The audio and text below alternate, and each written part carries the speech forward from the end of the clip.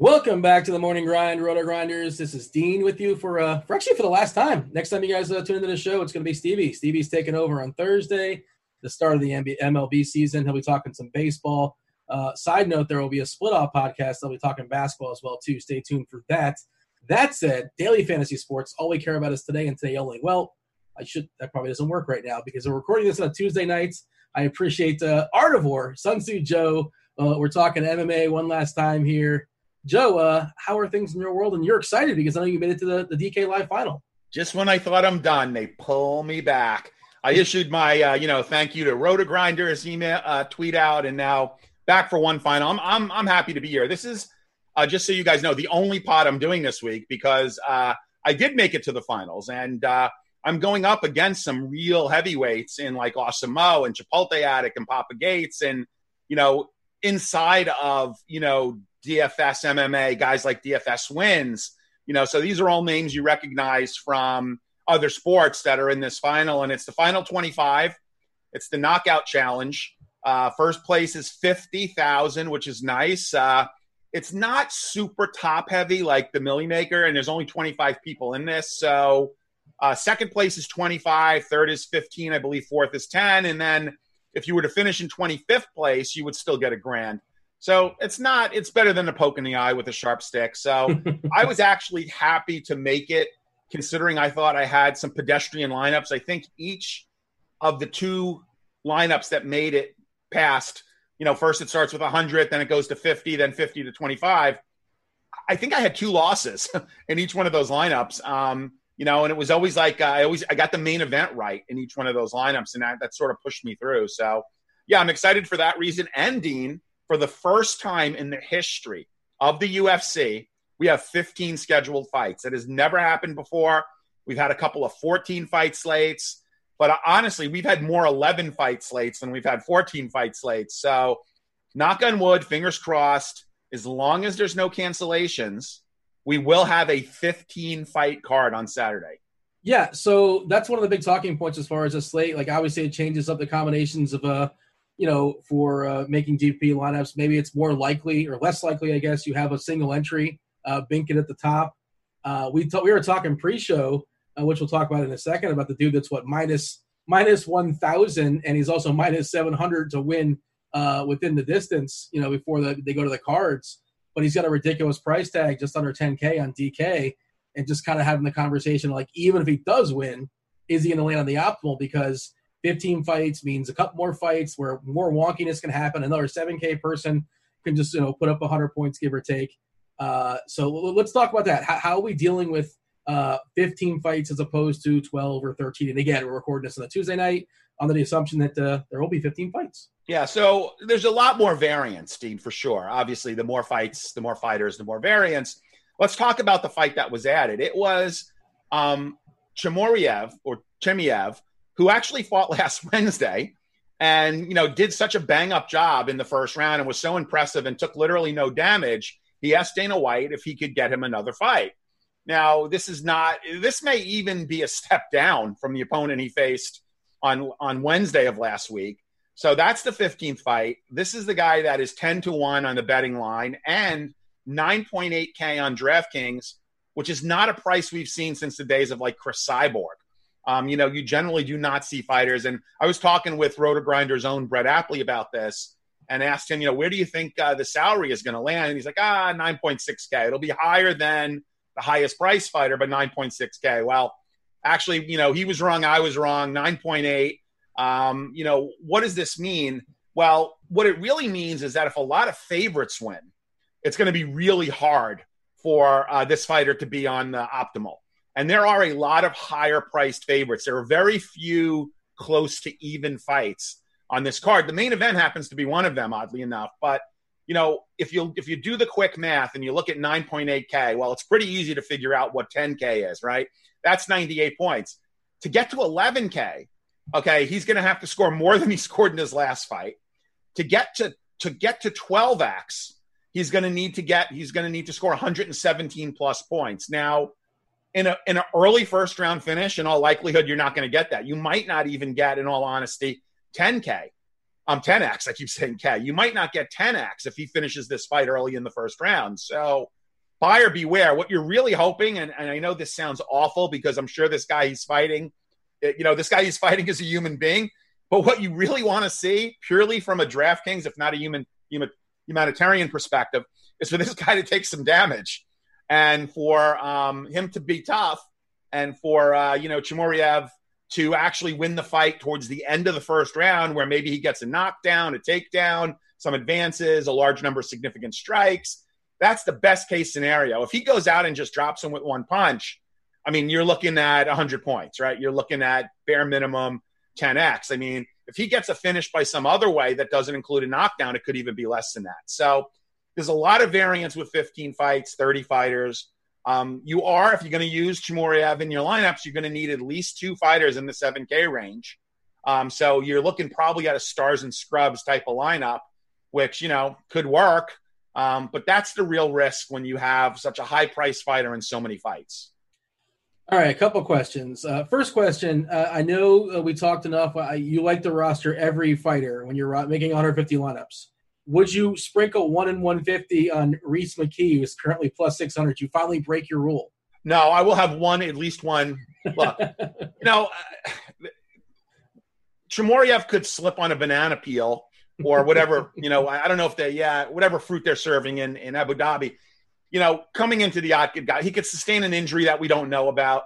I want to bring everybody back to when Michael Bisping won his middleweight title against Luke Rockhold. Bisping was a big underdog. I mean, he didn't have time to train. He was in the middle of filming. I think, was it one of the Fast and Furious? He was filming some franchise film he was in. Didn't train. Knew he was a huge underdog. But there was a bit of a whisper that, Rockhold had a tear in his, I can't remember where exactly it was, but let's say he was hurt going into the fight. And what does Bisping do? He comes out and he flash KOs him, right? So for that kind of eventuality, and I will agree, it is extremely rare and unlikely to happen. I will have 1 or 2, maybe as many as 3 out of 150 lineups with that big of an underdog, because if he wins, and if he wins by finish, it is going to be a slate breaker. So, I mean, and you are going to really differentiate yourself by having, a lineup or 2 with him in it. Yeah, that's also understanding, what contest you're in. I'm going to make the assumption that there's no chance he lands in your lineup with 25 people when you're going for 50K, but in a large field tournament, you can do whatever you want. Yes, exactly. Okay. Quick Google search, by the way. Apparently, Michael Bisping was in Den of Thieves and Triple X. Return of Xander Cage. Triple X, that's what it was. Yep. It was that was the franchise movie, yeah. Hypothetically, you have 150 lineups. I can guarantee you no more, no less to 100 points for Chimov? How do you pronounce that name? Chimaev, yeah. Okay. You got 100 points, no more, no less, right? That's it. You're locked in. How many of your 150 lineups do you put them in? Ooh, that's a solid question because, again, I'm going to go with, and this could be flawed, and people can feel free to agree or disagree. I'm going to proceed under the auspices that you need close to 600 to win a big contest, right? You're going to need 600 to win. This week it's the $15, 100,000 the first. So if that runs true and that you need 600, I probably want no more than 20 or 25% of Chimaev, just because I'm not confident that I'm going to get 600 points with him in a lot of my lineups. Now, that sounds like a lot, 25%, but I also want to caution against, some of the other favorites perhaps losing, and some value opening up on some of those 7K fighters that I need to include in order to get him in my lineup. So the 25% is, okay, maybe this guy is tougher than we think, his opponent. He does go off. He does put up a 120. We get some upsets. I do want exposure to him. But if, as I feel will happen, he's going to score a relatively early victory in the first round. It's going to put up right at that 105, 107 mark. If I don't get the upsets that I'm looking for, he's not going to be on the optimal. So I want to protect myself. but I also want to, I want 75% of my lineups not to have him so that I could spread a lot further. Yeah, it's interesting. It basically forces the correlation of we're assuming he's going to knock this dude out. He's 10-1 favorite, which is a massive number.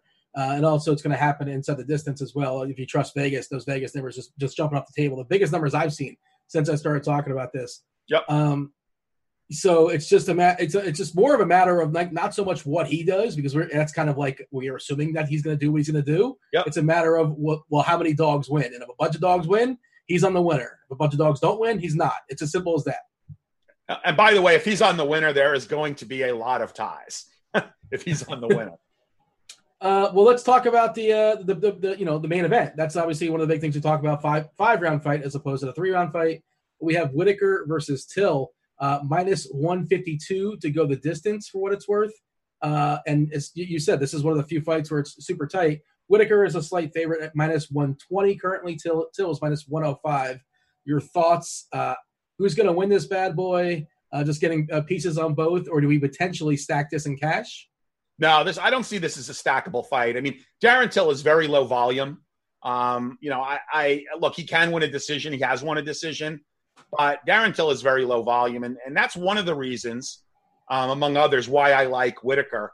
Also, although Whittaker generally does look to keep it standing, Darren Till is very susceptible to being taken down. So he has more offensive wrestling than Till has defensive wrestling. So I would think if I was Whittaker and I wanted to kind of end this quickly, I would take like the Woodley route, and I would just look to get him to the ground.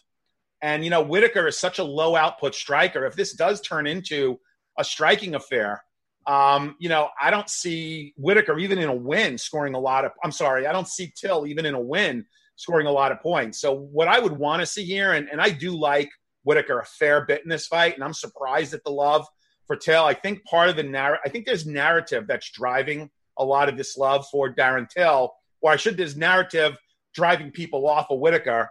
I think people are of the mindset that maybe he took, a couple of life-changing beatings in fights that he once won against Yoel Romero, went out and got starched pretty quickly by Israel Adesanya. Does he still have the drive and the desire to actually, step back in? And honestly, this is a fight that he should win all day long. I mean, Darren Till was rushed up, had a really good win against Cowboy Cerrone.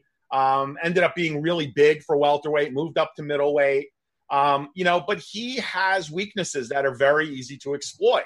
And he is not a high output striker. So if you're betting Till, or if you like Till in DraftKings, you are thinking that Till is going to finish Whittaker, which I honestly think is very unlikely. So I like Whittaker a fair amount. I like him to look, if he does decide to use wrestling, and just take Till down, pretty much at will is how I see it, and maybe finishes him on the ground.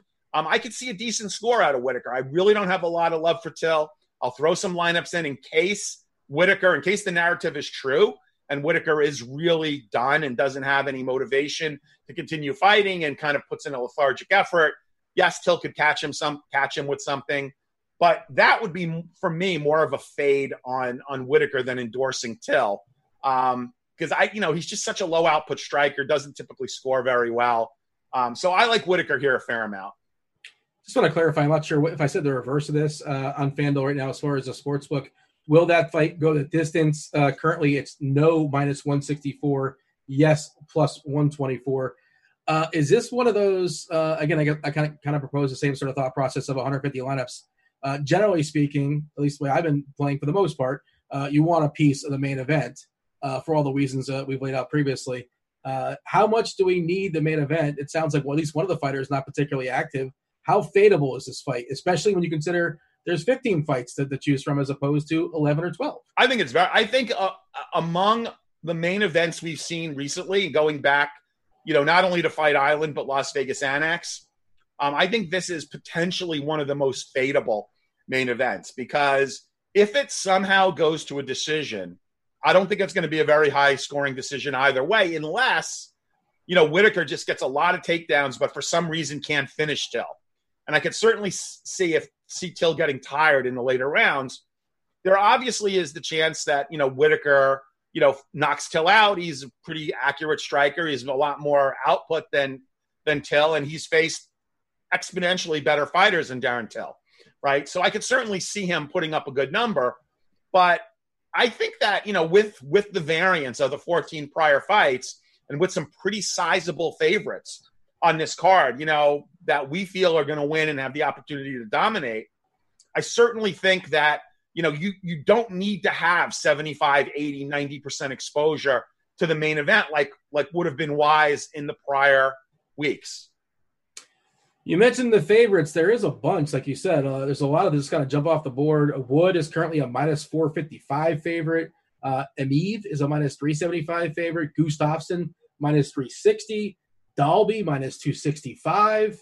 I think there's another one too that I just kind of skipped over. Boser is minus 240. Who amongst those kind of jumps off to you first? Well, the first fight of the night, and not just because I feel like saying I've got Wood. It's the first fight of the night. It's Nathaniel Wood. He actually lost his last fight to John Dobson, who is incredibly quick on the feet. Nathaniel Wood, I like him in this spot. It's interesting that it's the first fight of the night. Before Chimurev was added to this card, this was the biggest favorite on the slate. I still think he's going to be fairly highly owned. I do like him a lot here. This fight may actually get out of the first round.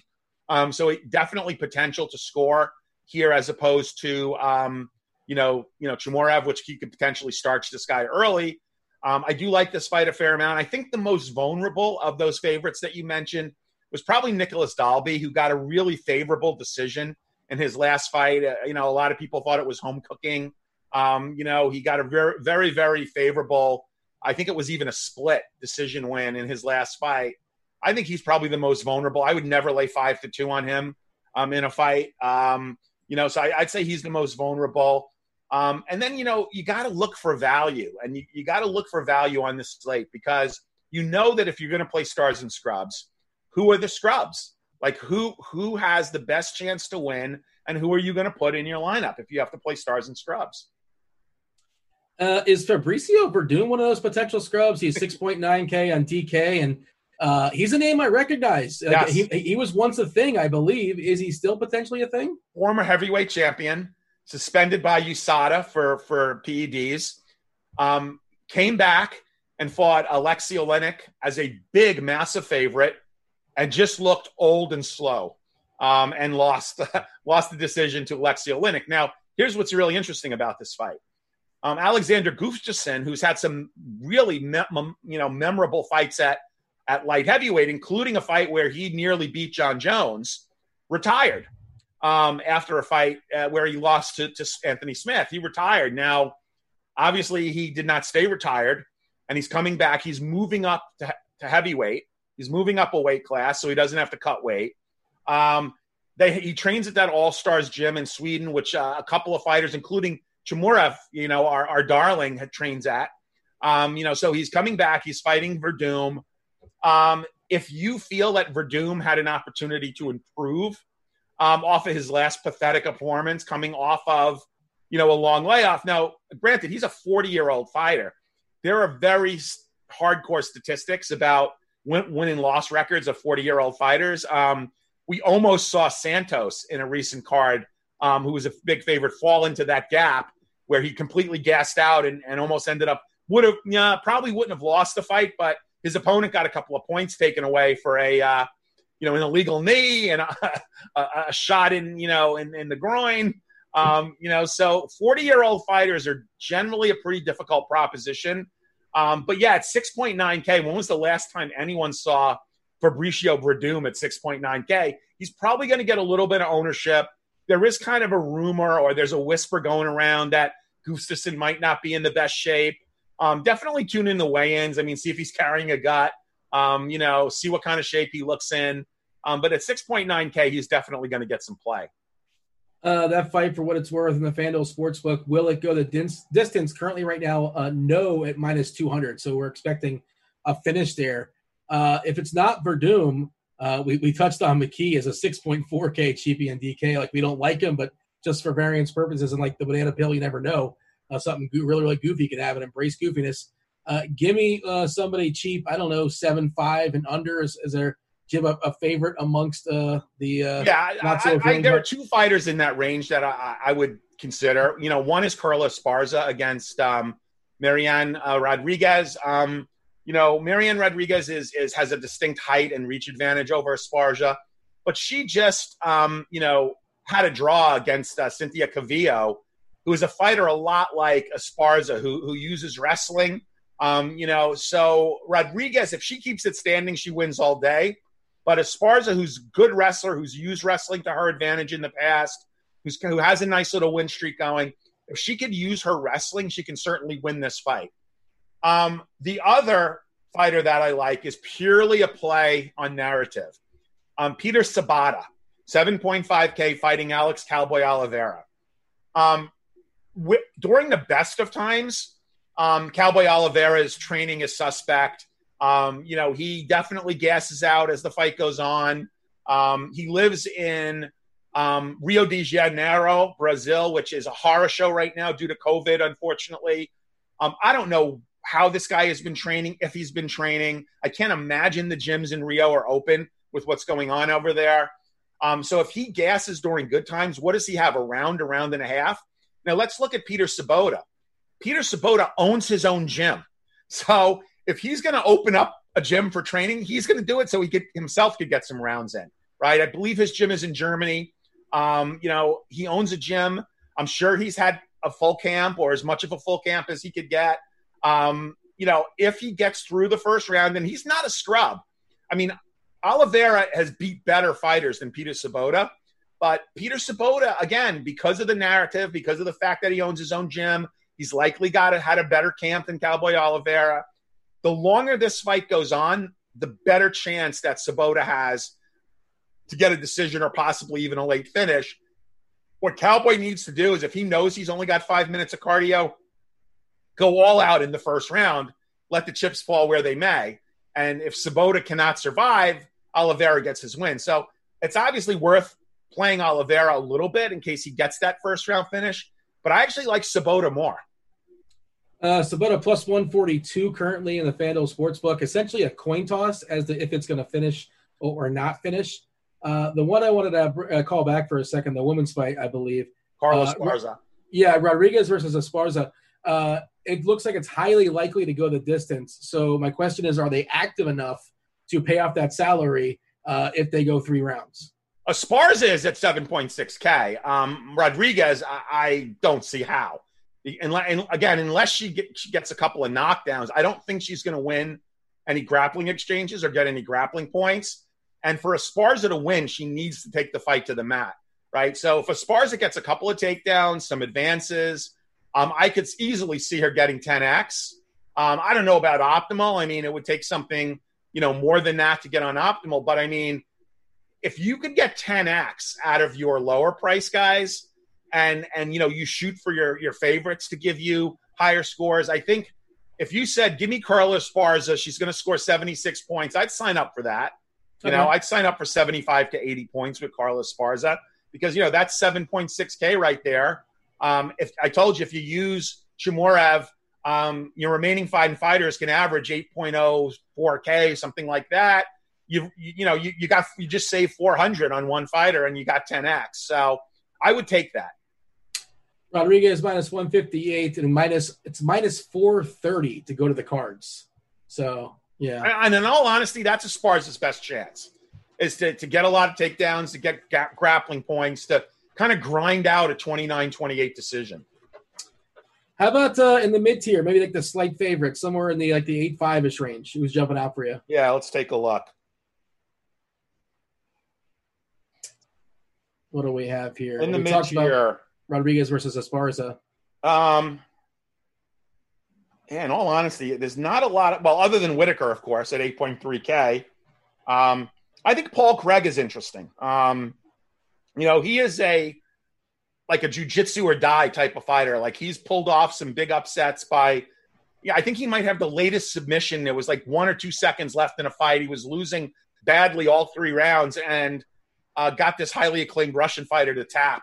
Obviously he didn't hear the 10-second mark, and I probably didn't know how much time was left. And His corner stupidly didn't scream to him, "Hey, dude, you only got to hold this for another couple seconds," and he ends up tapping out. So Paul Craig is that kind of fighter. This is a very winnable fight for him at 8.3K. Pani Kinzad, I kind of like her. She was on Tough. She's facing Betche Correa, who's 37 years old. Great clip on her getting head kick knocked out by Holly Holm that, you might want to check out. It's kind of pretty boring fight. And then all of a sudden, Holly Holm pulls out that Ronda Rousey head kick and just drops her. She's fighting again, right? Soon? Holly Holm should be fighting again real soon. She's coming up. So look, I think Pani is worth a shot. She is right at, she's right at that price where, what is she? 8.4K, which is not bad. This at 8.8K, this guy Aspinall is interesting. I think he trains at the same gym as camp as Jacques Shore, who was really impressive on Saturday. He's fighting a guy that hasn't fought in a while. That has a bit of a chin. Let me see. Let's look up Collier real quick. Collier is kind of a long-term, UFC vet. Let's look up his recent fights. As you're looking it up, by the way, just to give you a second, this is what I love to see. You mentioned Paul Craig, and this is something that jumps out for me. Two fighters that are 8K, 8.2K, and they're both on a fight that's minus 340 to knock go the distance. So like two guys in the mid tier that most likely somebody's getting knocked out or submitted. I'm in. What's great about Paul Craig is his nickname is the Bear Jew, like from the movie A Glorious Tarantino. Yeah, and he comes out with a Braveheart face paint. Oh boy, he's a Scottish fighter, so he does the whole Braveheart face paint when he does his ceremonial weigh-ins. I thought you were going to say he has a baseball bat like the Bear Jew, but no, he doesn't go that far. Yeah, so Collier is actually coming off a win in his last fight where to Fortuna, but prior to that, he lost against Clark and scored 18 points. It looks like he's kind of has a win-loss thing going. He's been in the UFC forever, hasn't had a fight in a while. If you follow the win-loss, he's due for a loss. That's actually going back his last 6 fights. He's alternated wins and losses. So he's 3-3 in his last 6 fights in the UFC, which means he's due for a loss. But again, this guy is this is kind of like a prospect fighting a veteran. This guy Aspinall, he's a bit of a wild card because you don't know what you're going to get at 8.9K. And a lot of people know who Collier is and know that he has some power and could get lucky. So I would say take a few shares of Collier, but they're really probably UFC is promoting this new kid here who trains with Jack Shore. So I would look at that fight as well. Honestly, there's not a lot in the mid-range outside of the main event that I really like. I mean, I have to think there's going to be a lot of stars and scrubs lineups here. Yeah, I was going to say salary is kind of dictating that. And also like the Vegas odds, and that's kind of how that comes about, where there's a lot of big favorites and not as many toss-ups as we normally see. Correct. It's going to make for some interesting lineup construction.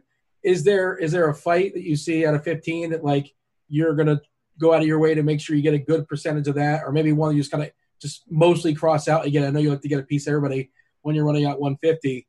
Is there a fight that just looks like it's going to be a snooze fest?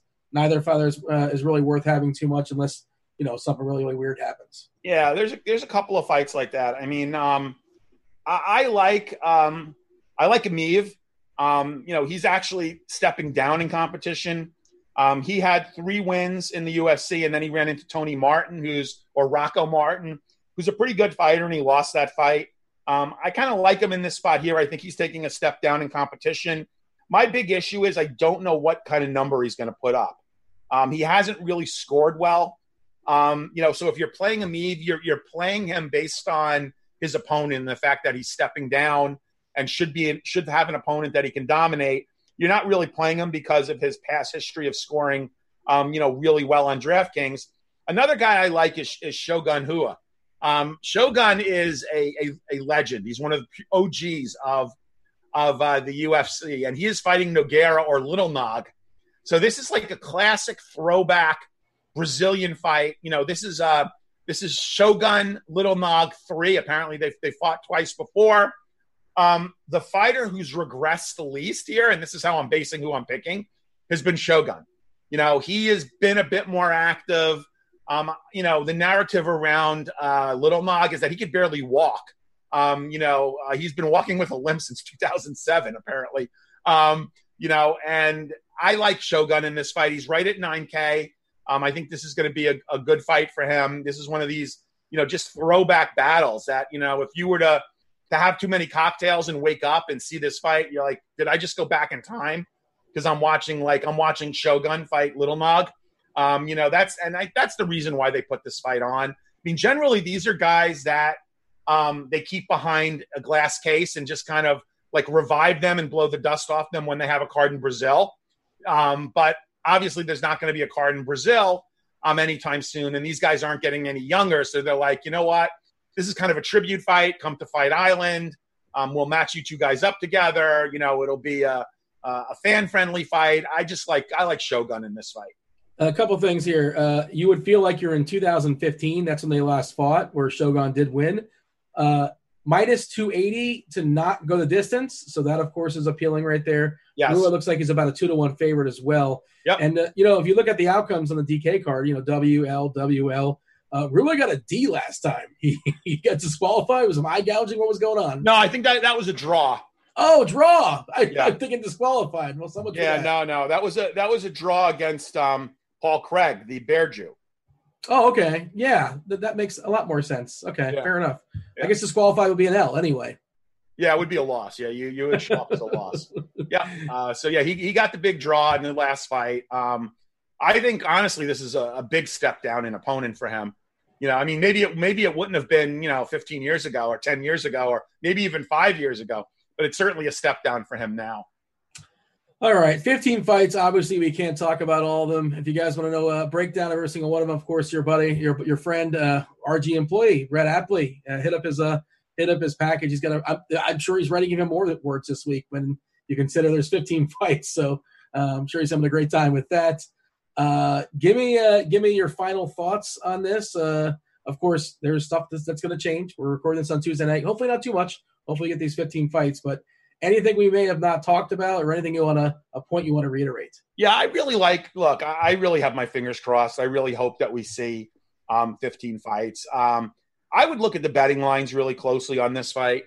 With 15 fights on Saturday, see if there's lineups that can be built using favorites in all or minus fighters in all the fights, right? Because sometimes that happens, and sometimes if you're a line value lineup builder, you could look at that and say, maybe I want to do this in cash. I've got a lineup comprised of 6 favorites. It might happen. It's unlikely because we have such a high priced favorite at the top at 9.8K.